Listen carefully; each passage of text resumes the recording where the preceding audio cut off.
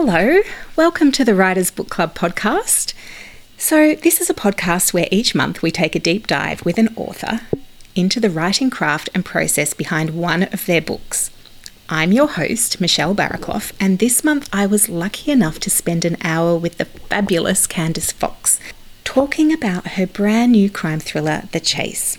Now, I first met Candice at a writers' festival in 2019 and was struck by how generous she was with her experiences as a writer, which of course is exactly the kind of writer I want to bring to your ears on this podcast. Candice is knowledgeable on the craft of writing, yes, but she also has the best stories.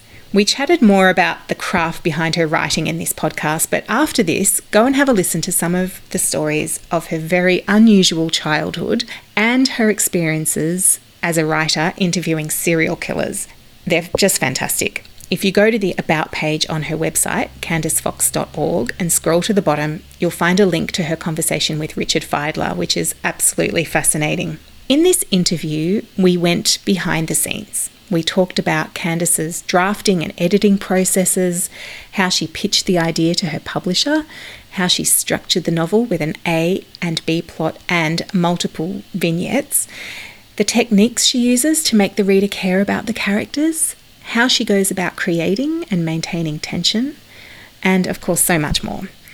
This is another hour-long interview. I think we just need to accept that this podcast has hour-long episodes. I can't seem to chat any less than that, but I'm okay with it, and I hope you are too.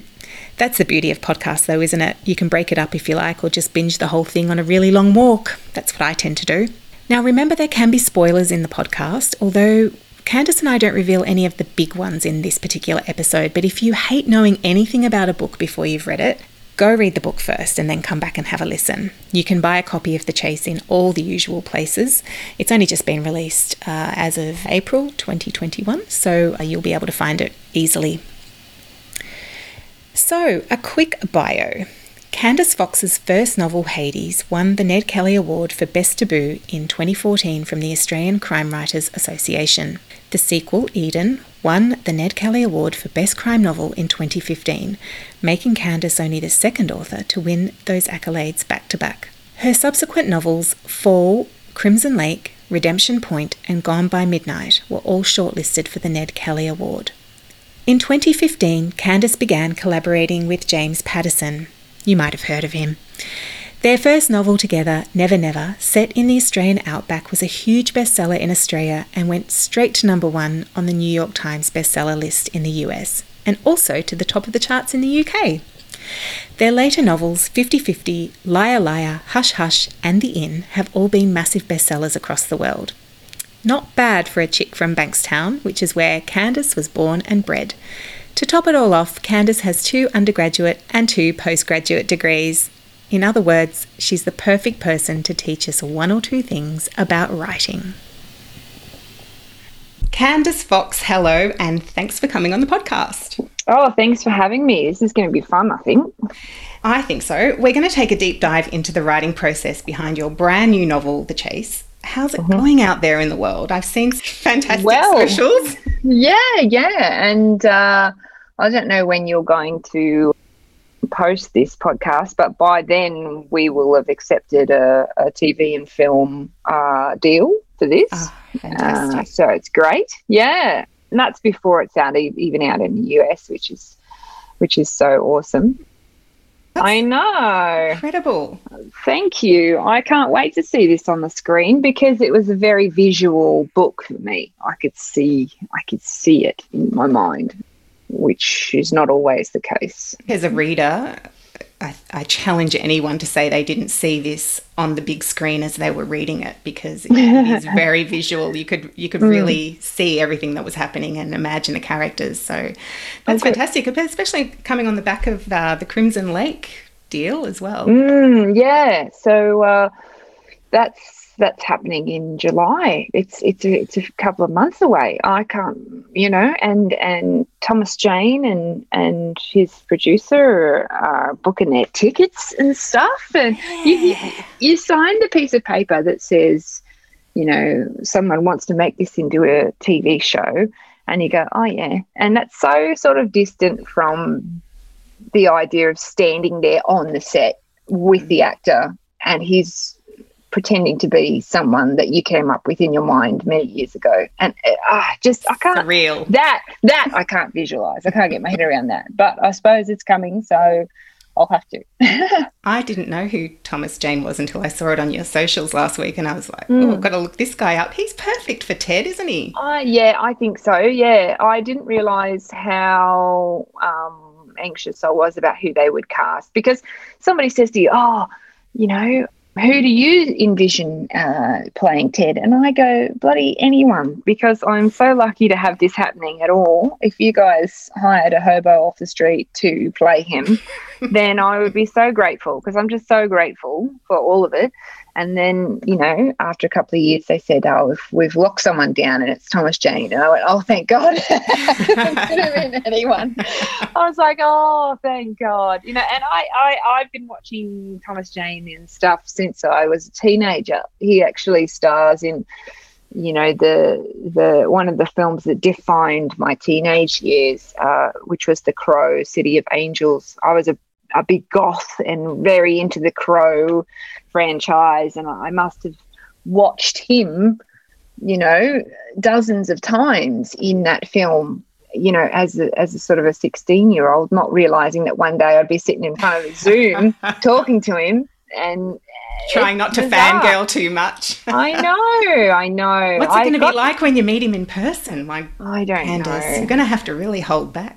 Oh, God, because people say, oh, Candice is so confident and all this, but meeting someone for the first time is a big deal for me. I never know whether to go for the handshake or the hug or the kiss on the cheek, hug combo, and well, COVID's given us new rules, so you could always go with the friendly elbow bump. You just wave from afar. Jazz hands. Well, now, Candice, I've been a fan of yours since I first inhaled all 3 books in the Crimson Lake series over the one weekend a few years ago. And then last year during COVID, I got some time with you writing on Facebook of all places, a little invention of yours called Write Club, which was a bit like Fight Club, but less fighting and more writing. Yeah. Tell us about Write Club and why you started it. Oh, you know, I felt lonely. I missed people, and we were locked down and all that kind of stuff, and a lot of writers that I know were feeling the same things. So I was sort of trying to encourage people to write together.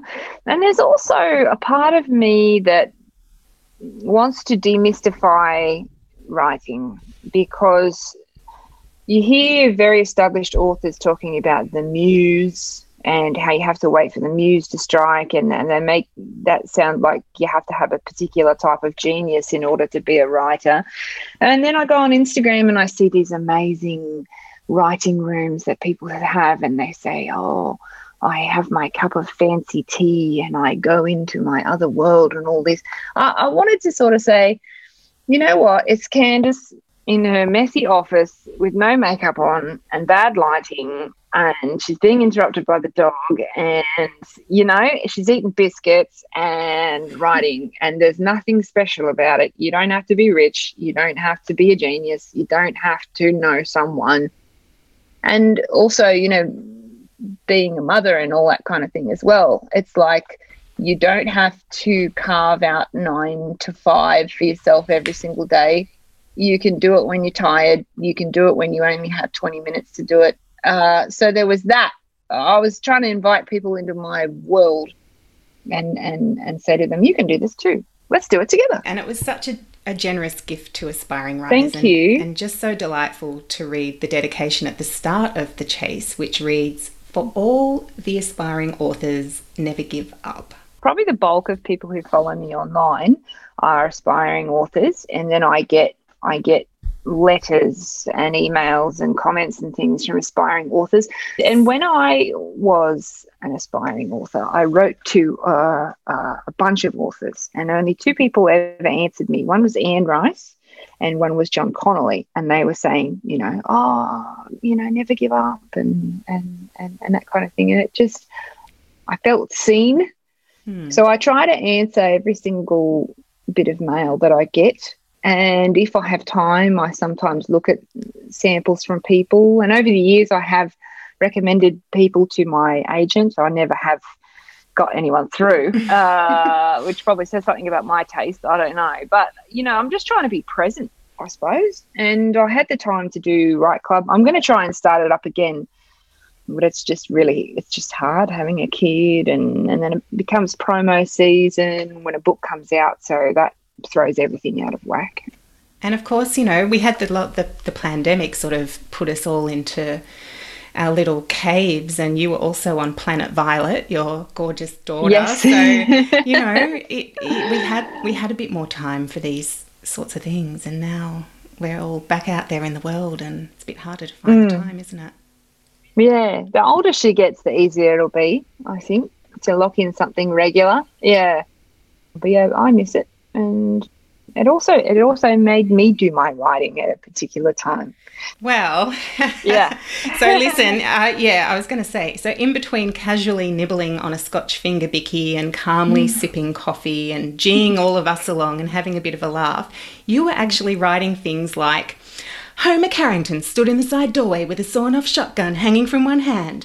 Assessing the damage through the gun smoke, he turned and looked at this blood and brain matter on the wall beside Cradle's head. And we were all just thinking that you were just, tapping away, and there you were, talking about serial killers and terrorists blowing brain up. matter. Oh, God, yeah. I'm very dark on the inside and cheerful on the outside. I have had a very strange upbringing with a lot of crime involved, and I'm drawn to very, very dark stories. But I think that I have this habit of dealing with trauma and dark stories with humour and cheerfulness. And that's kind of what I was going at when I wrote Amanda Farrell for the Crimson Lake series. She's sort of sociopathically cheerful. And I find myself locked into cheerfulness sometimes because I don't want to have real emotions and be vulnerable in front of the public. And then I also don't want to be a problem for people around me by having actual emotions. So it's terrible because I just bottle everything up and then I explode and have a massive crisis. And it's so predictable that the people around me, like my husband and my agent, my publisher, and they can sense it. And they go, "Oh, Candace is going to have a big bang." You're in a safe place when you do that. That's what counts, I think. Yeah. And having an outlet in your fiction, I have to say, Amanda Farrell is one of the all-time great characters of fiction. Oh, thank She's you. Just exceptional. Do we know who's playing Amanda yet, or is that not yet? Still under wraps? Yeah. Any day now, because they've got to give that actress time. But all I know about that is they had a long list of 90 and then they cut it down to 30 and they've cut it down to 6, and then they were going to have those 6 ladies talk to Thomas Jane and see what the chemistry is like. But I'm not even allowed to know who those 6 people are. And I was like, don't you know who I am? I'm the Tell author. Me. Yeah. It's going to take a special actor to play a cheerfully, what did you say, a sociopathically cheerful detective. And and a very odd character. Yeah, I love her. Now, shall we take a deep dive into the writing process behind the chase? Let's do it. Tell me what you want to know. Well, the listeners have delivered a few questions to us. So our first question comes from Fiona Taylor, who says, I am so excited to read Candace's new book. It sounds awesome. Oh, thanks, Fiona. Yeah, thanks, Fiona. My question for Candace. How much does she plan when writing? And does she have a basic plan to follow, or does she plot in finer detail? Okay, all right. Well, see, I need 2 things before I write anything at all. And that's just mentally for me in my mind. I need 2 things. The first one is a problem. I say a problem because back in the day it used to be a crime. I used to say to myself, who's killed who and why? Whereas in the chase, it's not so much. The problem is this mass breakout that's happened. So you need the major problem of the book, and you need the protagonist. Who are they as a person? Like, what is their major malfunction, to be honest? Because the worst character, main character that you can come up with is someone who's really gentle and nice and who had a great upbringing and who has no personal problems at all. Like, that is vanilla pudding. That is as boring as it gets. So I need someone terribly unsuited to solve this crime. So, and that's throughout my whole career. I've written people who are just wrong for this crime at this time, because I want to make it as difficult as I can for them to get what they want as a character. So with The Chase, I did that. So I have Osborne, who is the death row supervisor at Pronghorn, and she's exactly the wrong person to try and catch any of these inmates, because she's so messed up about what happened in her family and so prejudiced against the guy that she's chasing, John Cradle. And the problem was the breakout. So I started with the breakout as a concept because my publishers had been saying to me, we want something, some big idea from you, some big high concept, something that you can pitch in a tweet. And you go, oh, okay, great. So what they're not wanting is the long, steamy, quiet self-discovery and, a small town dark secret type of thing. They wanted something that's going to go bang, and you want to be able to read it like, do you remember back in the day when you were going to the movies, they used to print what was on at the movies in the newspaper, and you'd sit there with your friends and you'd say, we could see this, and your friends would say, what's it about? And you'd read the little line. That's what you want, is the little line, and whatever it is, it has to be really tasty and good. And that's how long you've got to impress people with your idea. It has to be a different kind of idea. And so I was sitting around and saying to myself, what hasn't been done in terms of prisons? I want to write a prison breakout story. Well, we've done one person breaks out, and we've done 2 or 3 people break out, and we haven't really done a fugitive story with a woman so much. But I'd just written Gathering Dark, which is so full of women. I wanted a break, and I thought, what if everyone breaks out? I've never heard of that before. And that's interesting, and that's a big ass problem. That is big. They wanted big, they got big. They got big, yeah. So then, how do I plan it? I write it as a pitch.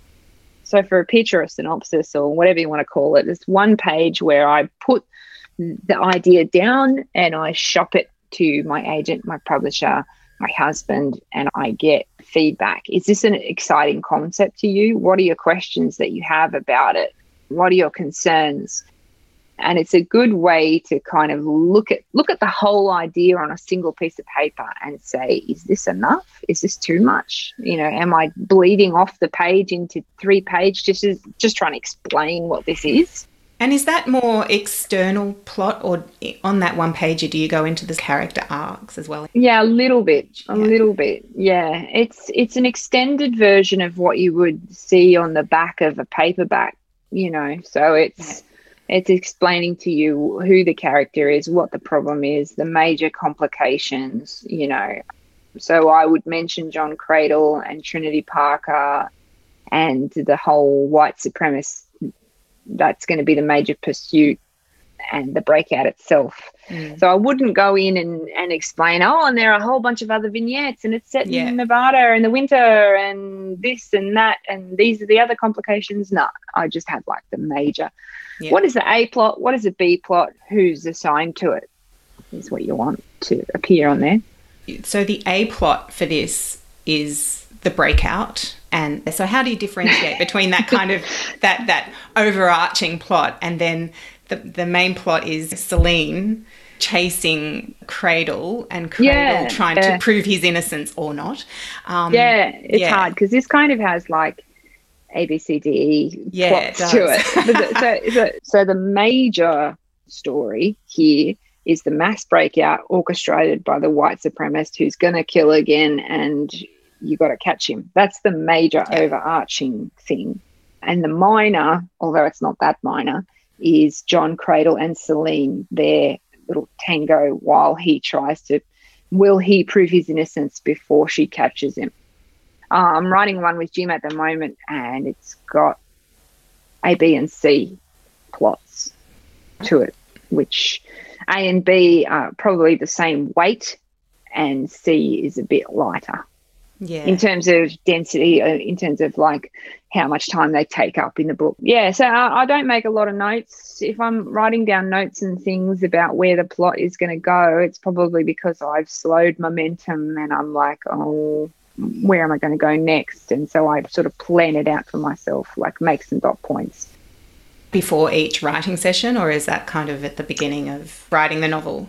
Usually I fire out of the cannon for the first 30,000 words, and then at 30,000 words I show people, because I've sort of slowed down and I'm like, oh God, where do I go next? Is this any good? I'm lying on the couch calling myself a hack, taking some days off. People might as well look at it while I have this little mini crisis. So it's usually around then that I make a few more notes. And then, yeah, it's that I find the middle hard. Yeah. Because you set up the problem, you set up the people, it's all exciting. And then you're in the middle and you're like, oh, I've asked this question of the reader, and now I just have to delay answering that for another, 30,000, 40,000 words. How am I going to keep everyone interested Yeah. without giving them what they want? And then at the end, you finally give them what they want and you're like, here you go, It's an exercise in coming up with ways to ramp up the tension and to keep the stakes high, isn't it? I think there's a question about that a bit later. Now, Terry Green, who is a writing buddy of mine actually, she'd like to know how long Candace spends on each draft. And somebody else asked a question as well. She said she listened to a podcast. She knows that you write fast. She's interested in how many passes you do, what shape the novel is in when you hand it to your editor. Okay, so from, opening the document and starting the novel to, writing the end, at the moment, it's probably like 7 or 8 months. In 2018, I wrote the fastest that I have ever written in my life, and I wrote 3 novels that year. And yeah, I know it was insane, but I didn't have a child or anything like that. I was living in LA. I was very excited by everything I was seeing and I was doing. So these days with a child, it's probably 7 or 8 months. What I do is, I just start at point A and I go all the way to point B. I don't skip bits and then come back and write it. I'm just very linear in the way that I write it. And I don't even put chapters in or anything like that. That comes later. I just go end scene, enter, new scene, and then I just write it all in a stream. So you're very much writing in scenes? Yeah. I was talking to someone the other day and I was saying, cut to this person, what's going on with them, cut to that person. And she said, it sounds like a film in your mind. And I suppose it is, because it's all cuts. To me, I feel like you should be in the middle of the scene and stuff should be going on when you cut into it. And before the scene ends and everyone says, all right, see you next week then. Okay, bye. All right. And there's all that crap at the end of the scene that you don't need. You just cut at the bit that's the most interesting, really, or the most cliffhangery or important. So 7 or 8 months, write the whole thing, get it looked at a bunch of times during that writing process. And then when I send it in, I'm in the very privileged position of being an established writer with a very good relationship with my publishers. So sometimes I don't even proofread it, which is very cheeky and it's scrappy. And I say to me, you always say that. You always say, here it is, but it's really scrappy and it needs work, but you'll get the idea and blah, blah, blah. It comes with all these caveats. So, but I'm so ready to just have a break from it at that point, not think about it and go and have a nice dinner out to celebrate the fact that I've written it, that I just go, here it is, And they look at it and they say, oh, I get what she's trying to do. So then I get a structural edit from the publisher, which will take me 3 weeks or something. So with the chase, it was about 3 weeks? Yeah, I would say probably 3 weeks, and maybe a bit longer, because I think part of that structural edit was her saying Ray Ackerman, the serial killer, who at the beginning he's sitting there eating his noodles and the breakout happens and he's like, oh, geez, this is interesting. What am I going to do? I guess I'll just go outside. That was all we had for him. But she was very compelled by him as a character, and she's like, I want to see more of that guy. So I added in, 4 or 5 more vignettes with that guy. Which were fascinating because they were kind of chilling in their normality. Like he just goes and does these really normal things, accepts a lift with some kids, and you think, oh, no, don't let him in your car. Yeah. Well, that's sort of based on Lawrence, the serial killer when I met Lawrence Bittaker, I had watched a documentary on him with all this old footage about when he was in his 30s and these murders that he committed. But when I met him, he was an old man.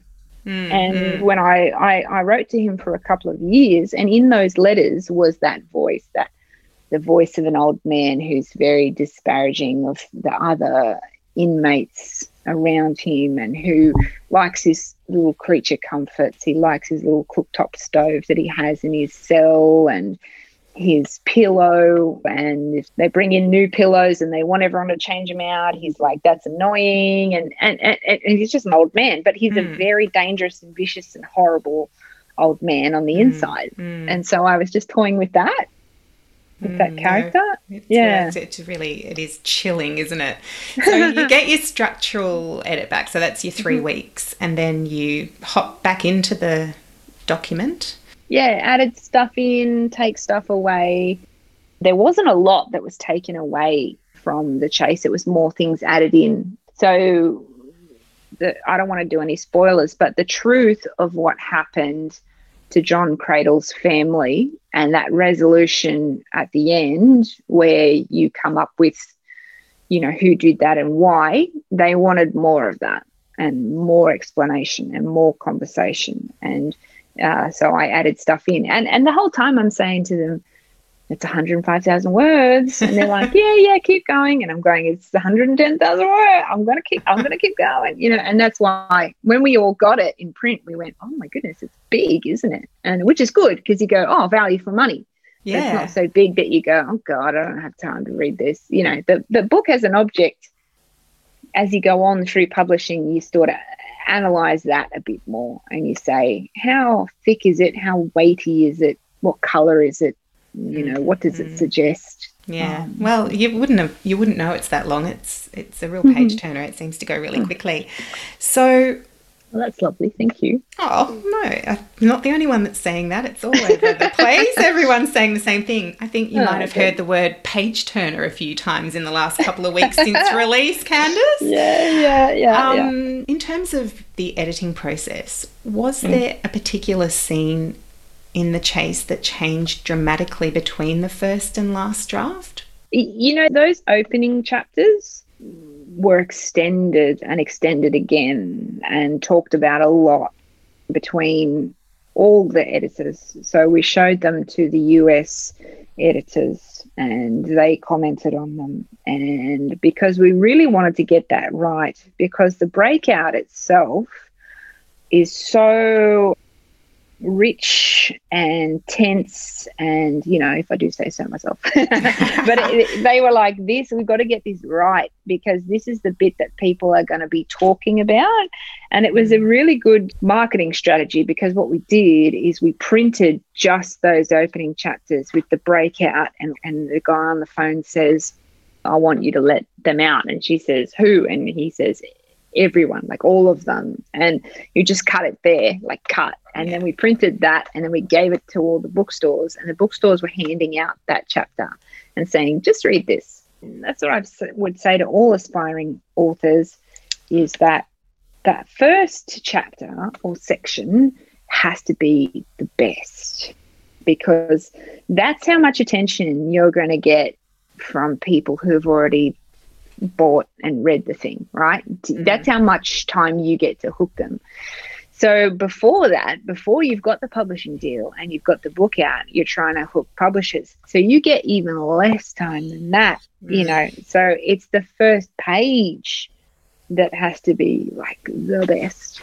And then beyond that, cut that page down. It's that first paragraph that has to be the best, because all the way along the journey, you're trying to hook people. I mean, when the book is printed and it's sitting on a shelf in a bookstore, you've got readers coming along and picking it up and flicking to the first page. And if you look at how a book is structured, usually it has chapter 1 and then half the page is blank, and then there's that little paragraph at the bottom. That's probably all they're going to give you. They're going to glance at that, and if there's no problem or hook or interesting thing in there that makes them go, oh yeah, like if you're describing a tree or something in that time, that's not going to make them go, well, I need to hear more about this tree, you know. Like you got to have that first line. So if you look at all of my novels, I have that first line. Like in Gathering Dark, I wrote that first scene where she gets robbed in the petrol station. I wrote it 5 times, and I said to myself, what is wrong here? I have to write this scene and it's no good. I write it again, write it again. And I just said to myself, what's wrong here? And I had like pregnancy brain. My brain was just broken at that point. I couldn't think of anything. And I said to myself, there's all of this stuff where Blair is in the petrol station. She's doing a crossword. She's making a phone call. She's restocking the fridges in some of the drafts, and someone comes in to rob her. And I was like, just cut to the bit where she's got the gun in the face. You know, gun in the face, line 1. I looked up into the eye of a pistol. That's the first line, you know, and that's where the reader who's casually browsing picks it up and reads that and goes, oh, okay. So who's got a gun in their face and why? Yeah. So with The Chase, chapter 1, from where she sat at the back of the bus, the driver's death was a confusing spectacle to Emily Jackson. So, hello, she's in the bus and the driver's dead. But the next bit is what gets me. She had a good view down the length of the vehicle from her position, leaning against a window smeared with the fingerprints of happy children. Children, what? You know. Yes, yeah. Immediately you're just like, oh God, got to read on, got to find out what happens to these poor children.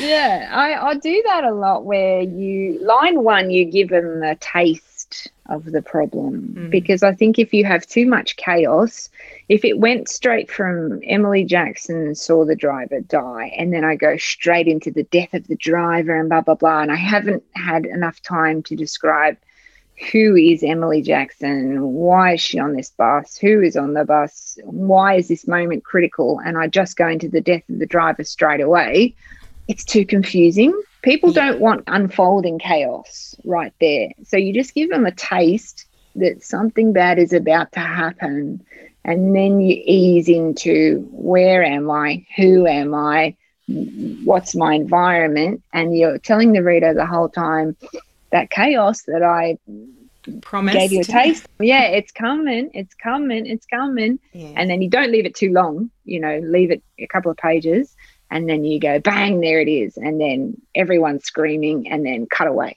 It's a fantastic first chapter. It sucked me in. Thank you. But I think it's important to recognise that when I say like action and chaos, it doesn't have to be that, because if you're writing romance or drama or whatever, you can use the same strategy. Like you can say, the day that my marriage ended, I was sitting on the balcony, and you're saying to the reader, her marriage is about to end, like something is going to happen. And then so you can go into the scene, who am I, where am I, blah, blah, blah, enter the husband, sit down at the table, and then you know you've had that promise in line 1 that things are about to go bad, and then you do it. So whatever the genre is, it doesn't have to be action and crime chaos. It's just emotional drama chaos. Yeah. So make a promise in the first line and then deliver on it. Yeah. Yeah, don't wait too long. Don't wait too long, people. People get frustrated. Yeah. Because you do have to place the characters in time and space, but you can't put a huge number of stage directions around that, can you? Yeah. People don't want to be patronized too, and I'll go into that in a second. And they don't have a lot of tolerance for not knowing who they are and where and when they are. And that was difficult to do in The Chase, because every time I cut to a vignette and it's some dude sitting in a diner and you've got a paragraph to say to people, this is not John Cradle and it's not Celine, it's not anyone major, it's just this dude, this lawyer who's sitting in a diner. And then they settle in and they go, oh, okay, this is where I am. And if you carry on describing their environment too much without letting people know why, then they get... But the thing about readers being patronized too is it's like I read a lot of aspiring authors' work and they're very good at describing where people are, but things have to happen. So don't patronize to me about a hipster cafe and describe every single aspect of it to me in this wonderful language. Just tell me that I'm in a hipster cafe. Say 3 things that will tell me that it's a hipster cafe. Okay, the guy who's making coffees has a man bun and a pencil mustache, and tell me there's like polished concrete floors and exposed pipe work on the ceiling, and tell me that the menu has, like bloody whatever. Yeah. And then I know I'm there. I know you've got an image. Going on and on. Yeah, I got an image. And don't go over the top, because people get frustrated and they're like, okay, what am I doing here then? Who's here and why are they here and who's talking? That leads into my next question, which was, you do have multiple points of view in this novel, and as you mentioned before, there are a few vignettes of characters who just come and go and we don't hear about them again.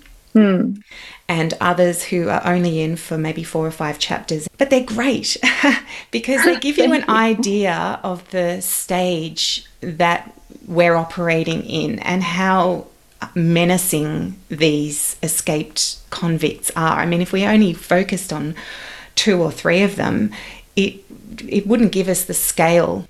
So my question is, how do you get us into a new character and a new scene so quickly? What are the techniques you use to capture us and say, look, stay with me because I'm going to give you something here? Yeah, I mean, I read something from an aspiring author the other day, and he took a long time to try to tell me who this character is, and he went back to the guy's standing at a window.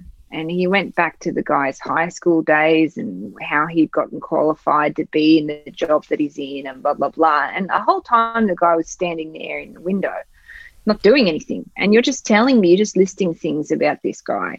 Whereas like with a lawyer, a fidgety lawyer who's sitting there in the booth, number one, you can do it really fast with dialogue rather than going into his mind and his memories and that kind of stuff. Use the dialogue to tell me who he is as a person. So how does he talk and what is he talking about? If I could use the failed actor Elvis guy, even when he's thinking about things, you can tell what kind of person he is, because his new shop girl who works with him, he thinks of her as the new girl. Like, I don't think he ever mentions her name. So you say to yourself, this is a guy who thinks of women as objects. So he's a bit sleazy. So rather than tell me that he's sleazy and go back into times in the past that he's been sleazy, just have him refer to her as the new girl. And it's things like an economy of words. Use as few words in that scene as possible to tell me what he's like. Use his dialogue. Use the things that are around him to tell me what he's like. Like the Elvis Chapel is really shitty. The floors are creaky and the carpet is cheap and the lighting is really bad. And what does that tell me about him as a business owner?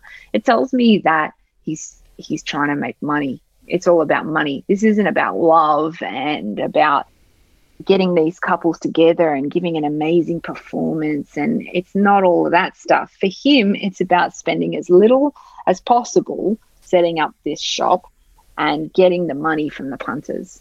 And he's thinking in his mind about all these jokes that he cracks, which are really bad jokes, but he fancies himself as a funny man. So it's like, this is what I know about him so far. I know that he's a little bit sleazy. I know that he thinks he's great. I know that he's out to make money. You know, you can just kind of list things about him. And he knew that making the joke about the mustache guy wasn't going to go down well with the mustache guy. He knew that it wasn't going to land well, but he did it anyway because it entertained him. So he's a bit sort of narcissistic. For me, I think that if you're going to have a character who only appears in the novel for a very short amount of time, they should be very interesting.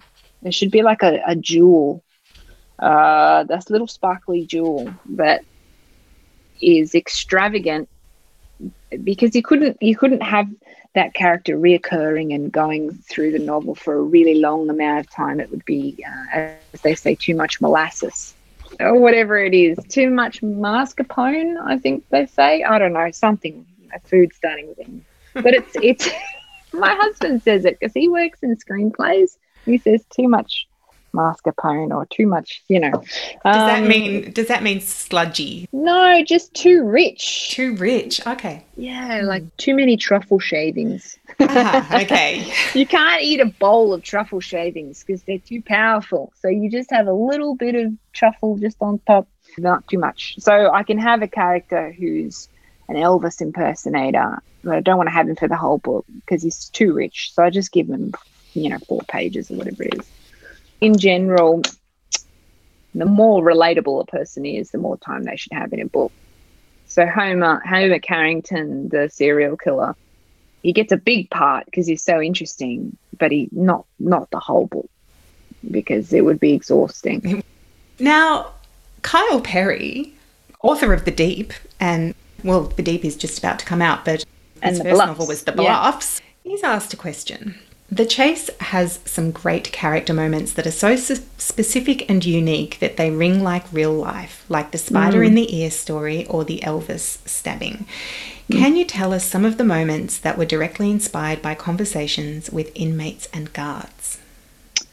Yeah, so there's heaps of stuff in there that is just sort of inspired by what I know about prisons, because I've been around prisons since I was a kid. My father was a parole officer at a Sydney prison, and he would come home with his various different stories about inmates and the terrible things they do.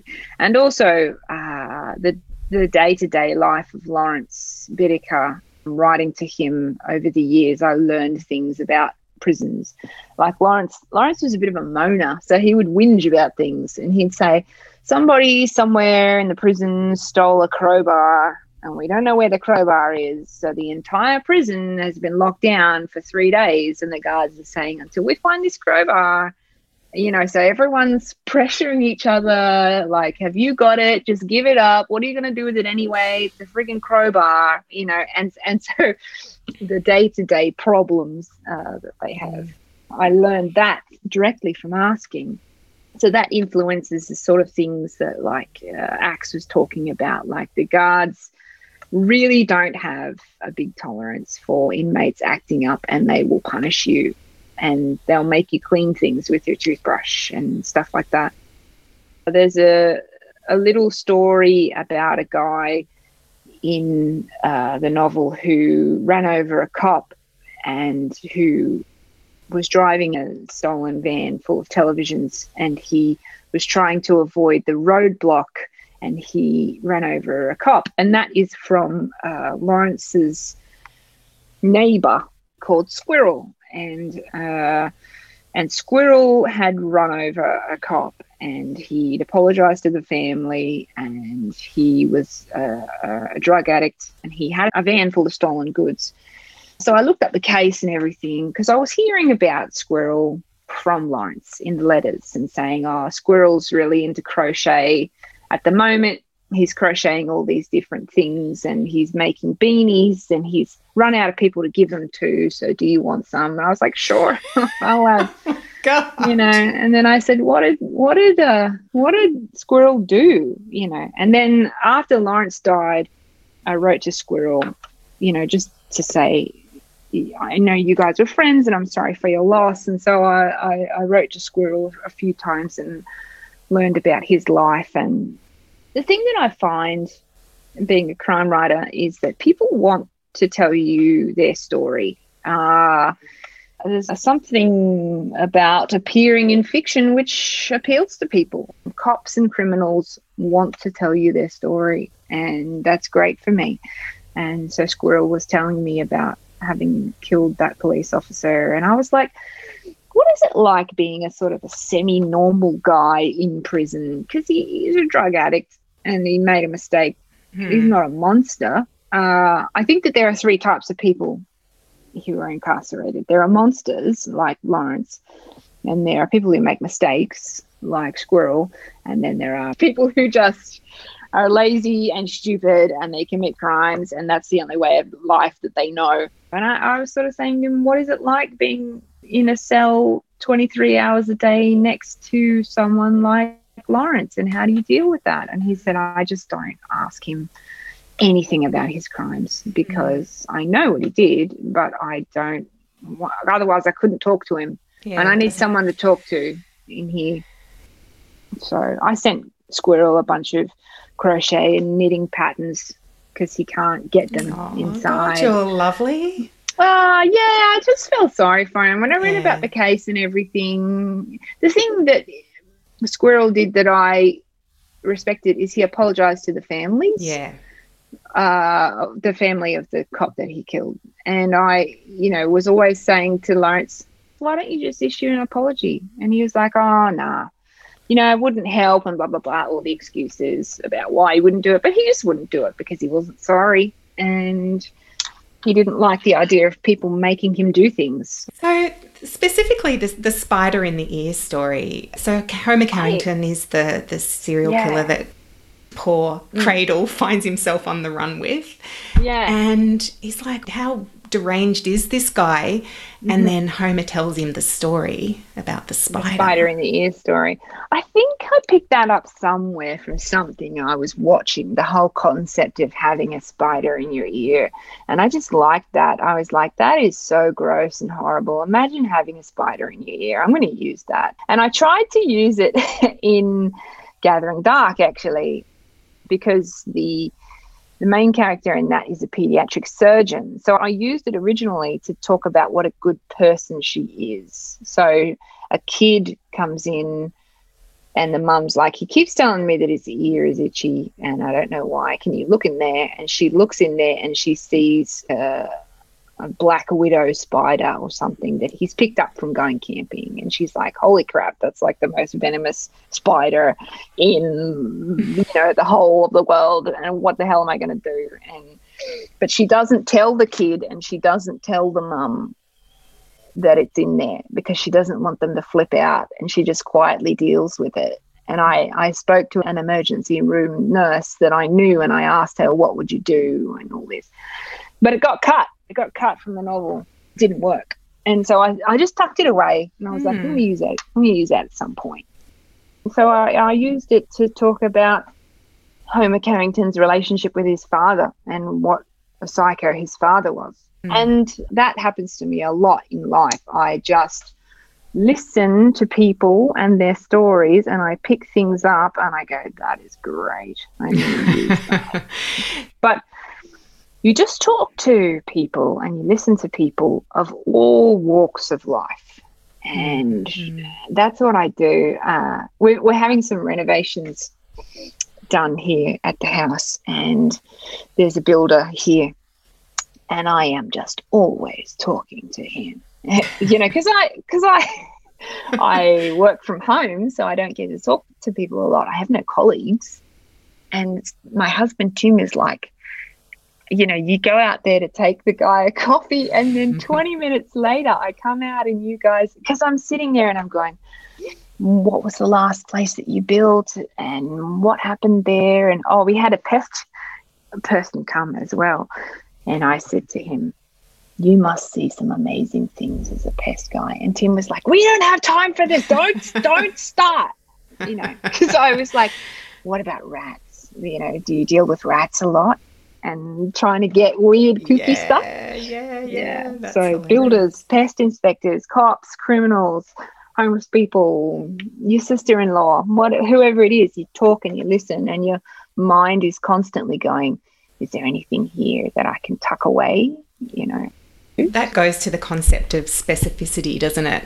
I listened to Marcus Zuzak speaking about writing a few years ago, and he was talking about, you know, get down to the little details. The really little details are what adds credibility and brings things to life. He said, if I lost a jacket and I went to the lost property at the airport and said, do you have my jacket? You know, it's brown. Well, they'd go, well, we have got a brown jacket, but how do we know it's yours?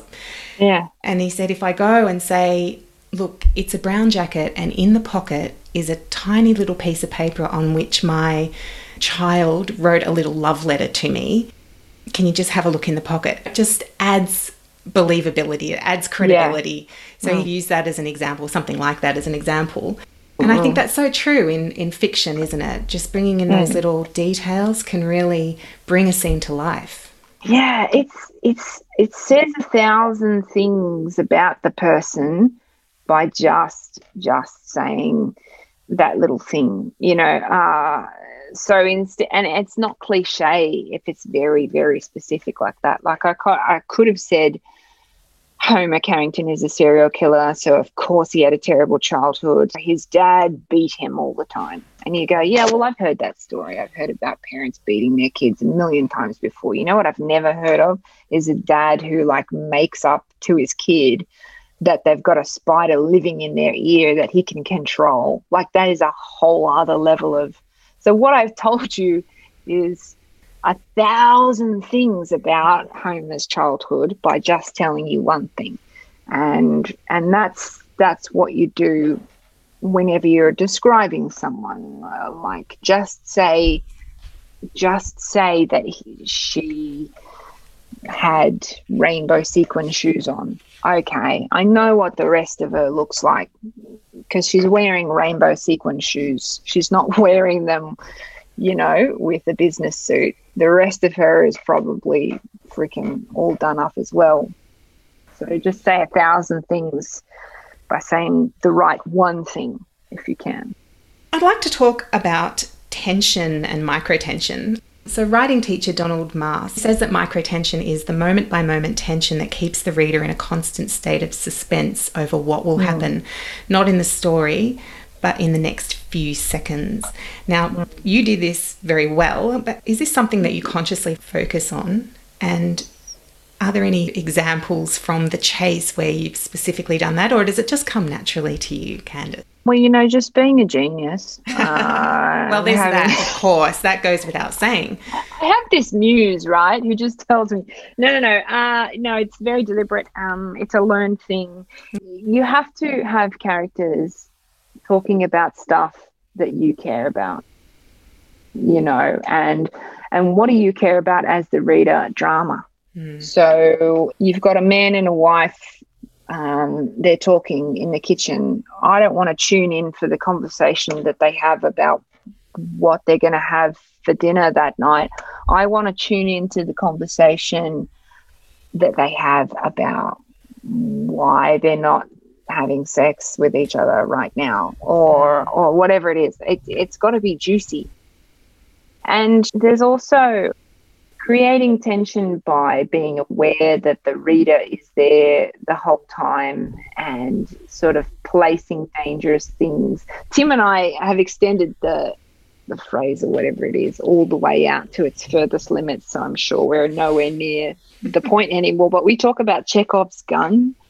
Chekhov says that if you put a gun on page 1, you better use it by page 3 or whatever. And whatever the saying is. But Tim and I are watching things, and they'll just cut to this knife that's on the table, and then they just cut away, and they're just telling us that the knife is there. And Tim and I go, is that Chekhov's knife? Is that Chekhov's mention of another woman? Everything has meaning. Yeah, they're pointing to that knife on the table and telling us it's there, and that creates tension by just, I'm waiting for it to be used because you told me it was there, you know.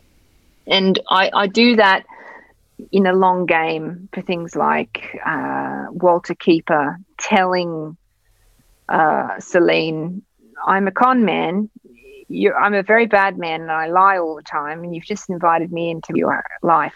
Like, that was a dangerous thing to do. And she goes, oh, yeah, I've placed it now. I've pointed it out to you, and now you're waiting. You're waiting for it. You just plant these little things and you let them grow. And the reader knows that they're growing, and they're waiting for that moment where you go, all right, it's ready to hatch. We're ready to harvest, or whatever the metaphor is. Yeah. He was Walter Keeps is such an interesting character, isn't he? Because I sort of wanted him to be a good guy, and I think Celine wants him to be a good guy. And is he a good guy or isn't he? You know, you've got to read the novel to find out. But there are all these little hints throughout that could point either way, because he is being upfront and honest about who he is and what he's done. Usually at the end of a book, I look and I go, oh, this is what I was trying to say. And that's the part of going back for drafts 2 and 3 and 4, whatever, is figuring out what I was trying to say and then making sure I've communicated it properly. It's Celine's big struggle in life, or her major malfunction, is that something terrible happened to her, and now she feels like her radar is broken. And that's a very scary thing to say to yourself, is I don't know how to tell who's good and bad anymore. And so I have people in my life who I think are safe and nice and good, who might turn on me like wild dogs at any moment.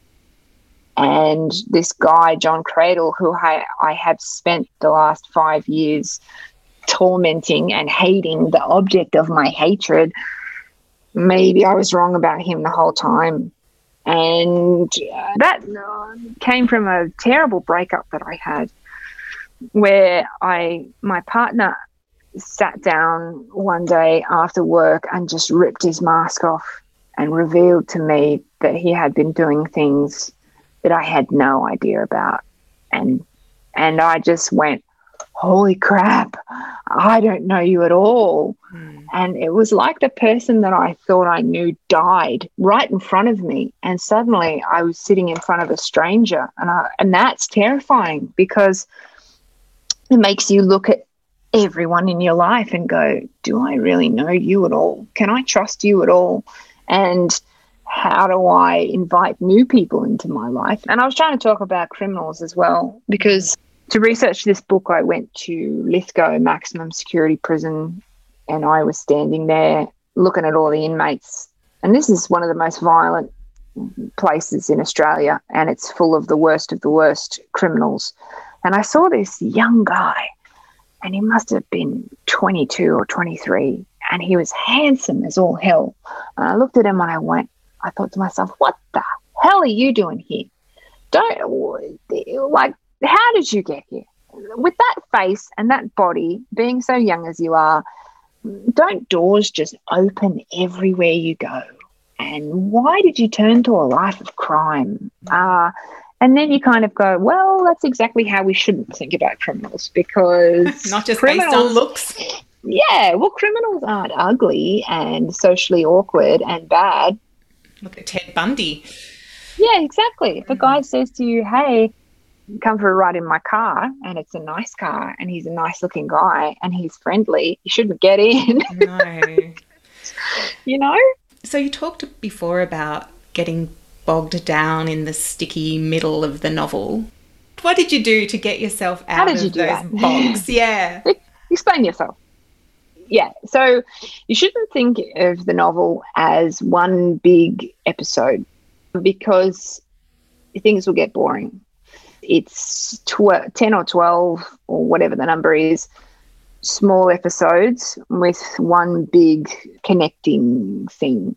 So it's that A and B plot that go across the whole series. If you think of it like a television series, those things cook along for the whole series, and they will start at the start of episode 1, and they will conclude at the end of episode 12.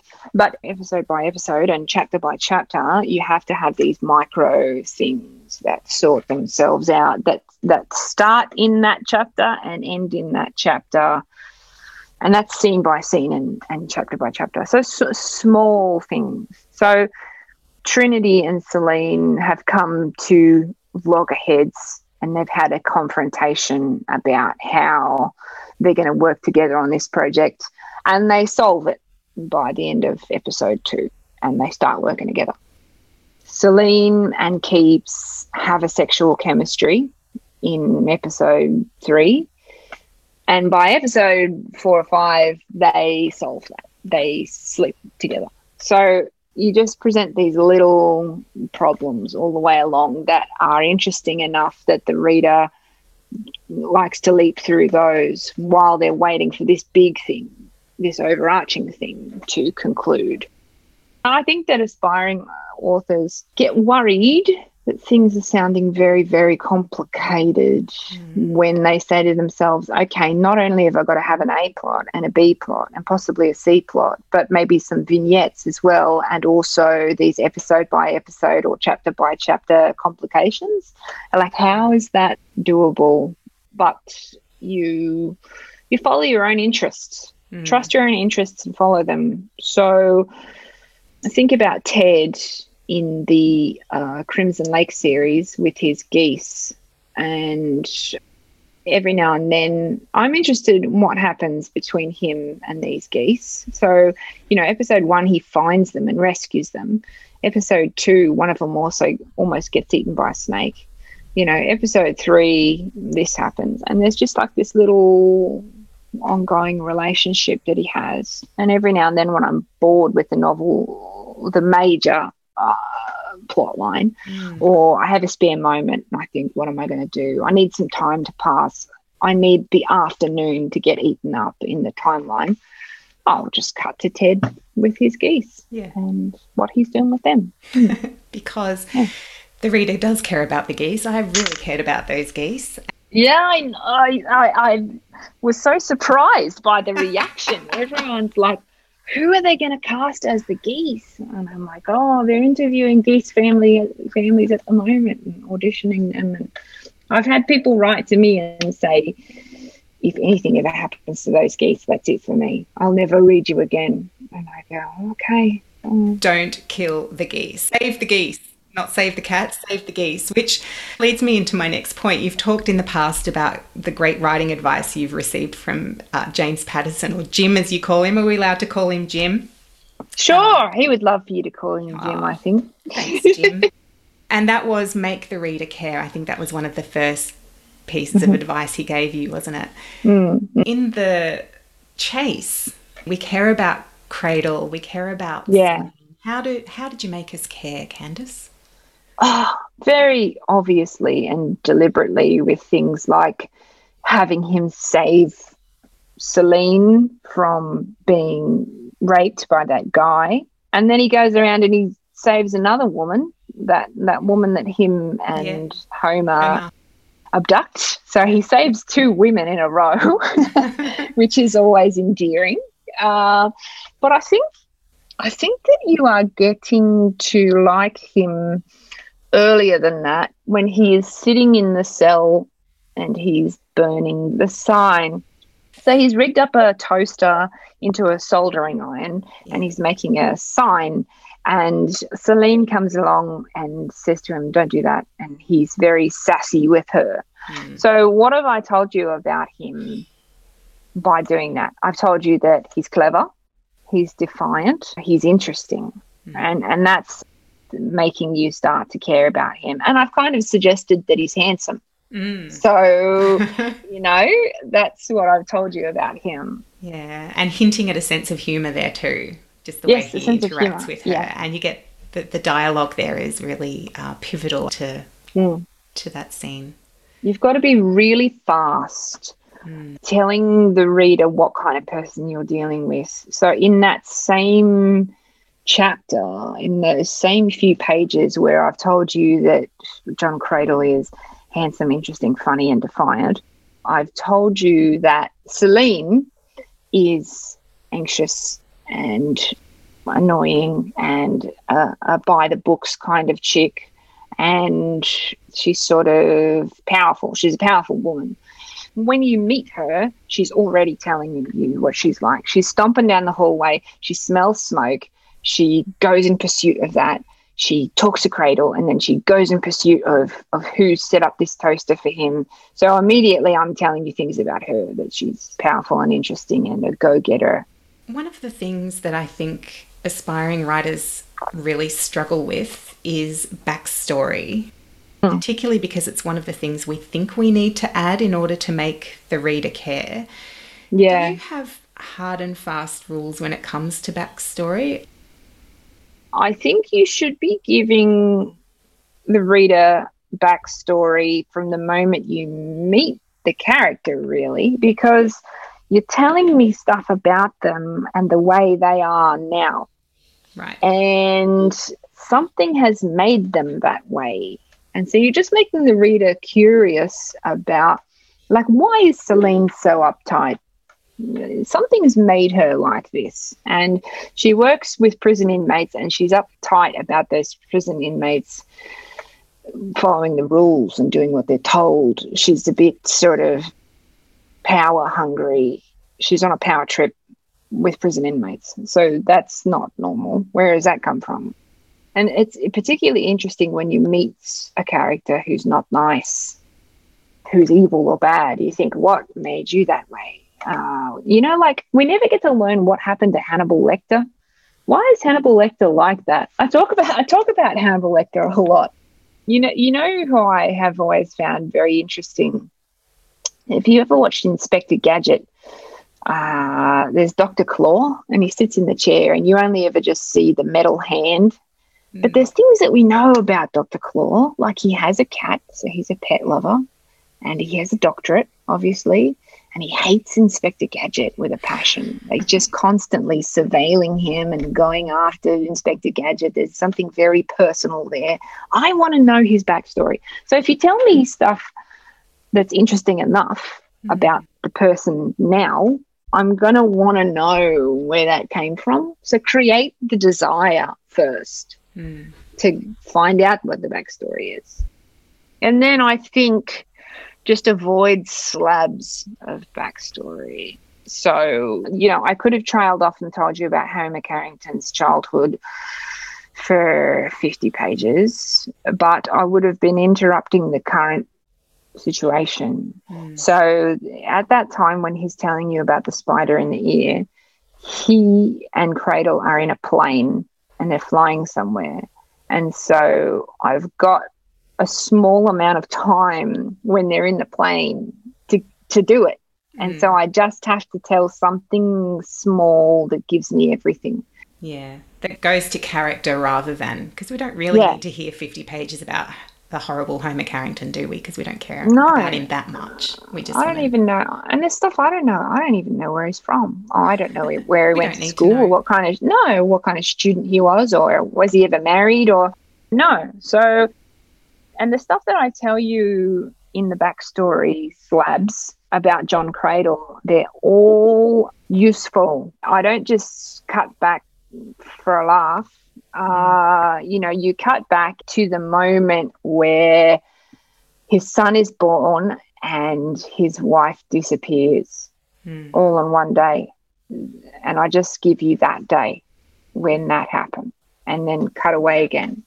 So every time you go back for a big slab, make sure it's in a scene where something critical is happening, something very indicative of what that person is like and why, and then cut away again. Yeah. You don't have time when you're in a backstory, because if people are impatient, if readers are impatient to know what's going on now, they're really impatient to know what's going on. If you've taken them back 20 years, they're like, why am I here?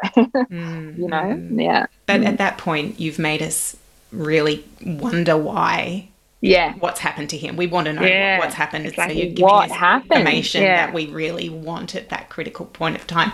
I mean, to the point where as you're reading through the novel, you're going, when am I going to get the next little flashback into Cradle's past so I can find out what happened to his wife and his son and ultimately whether he is guilty or not of their murder. Candice, thank you. We've covered so much.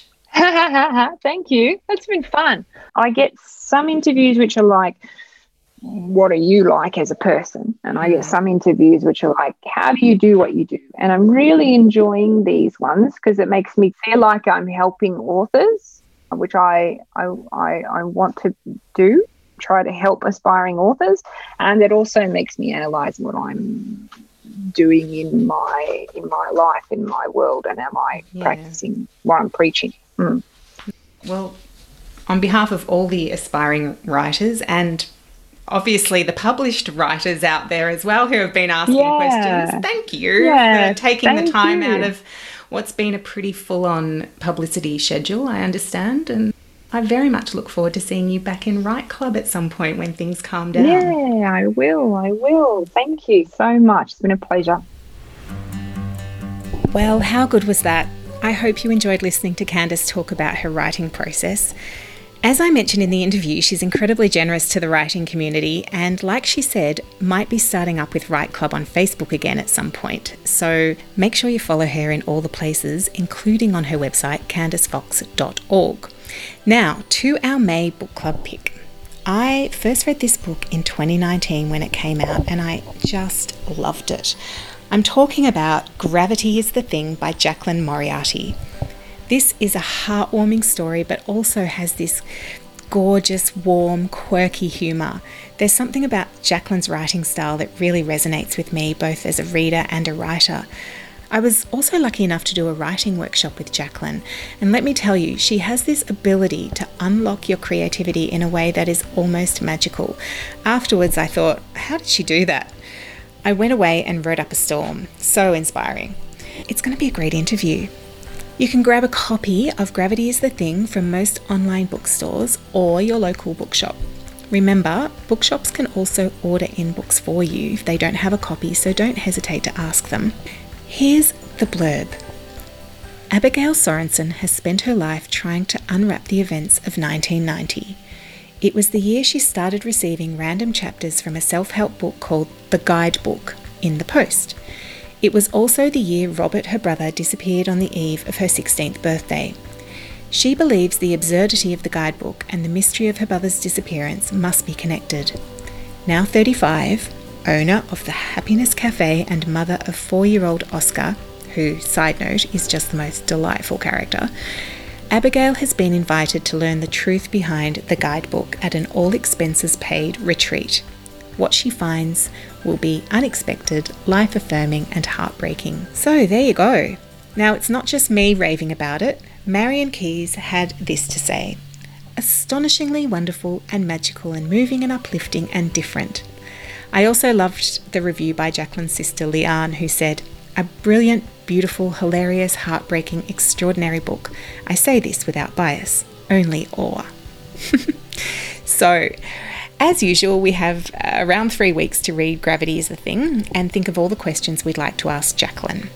You can find links to buy both paperback and ebook versions of Gravity is the Thing on the website at writersbookclubpodcast.com, and you can also leave your questions via the form on the website or pop them on Instagram or Facebook under any of the posts. You can also DM me if you prefer.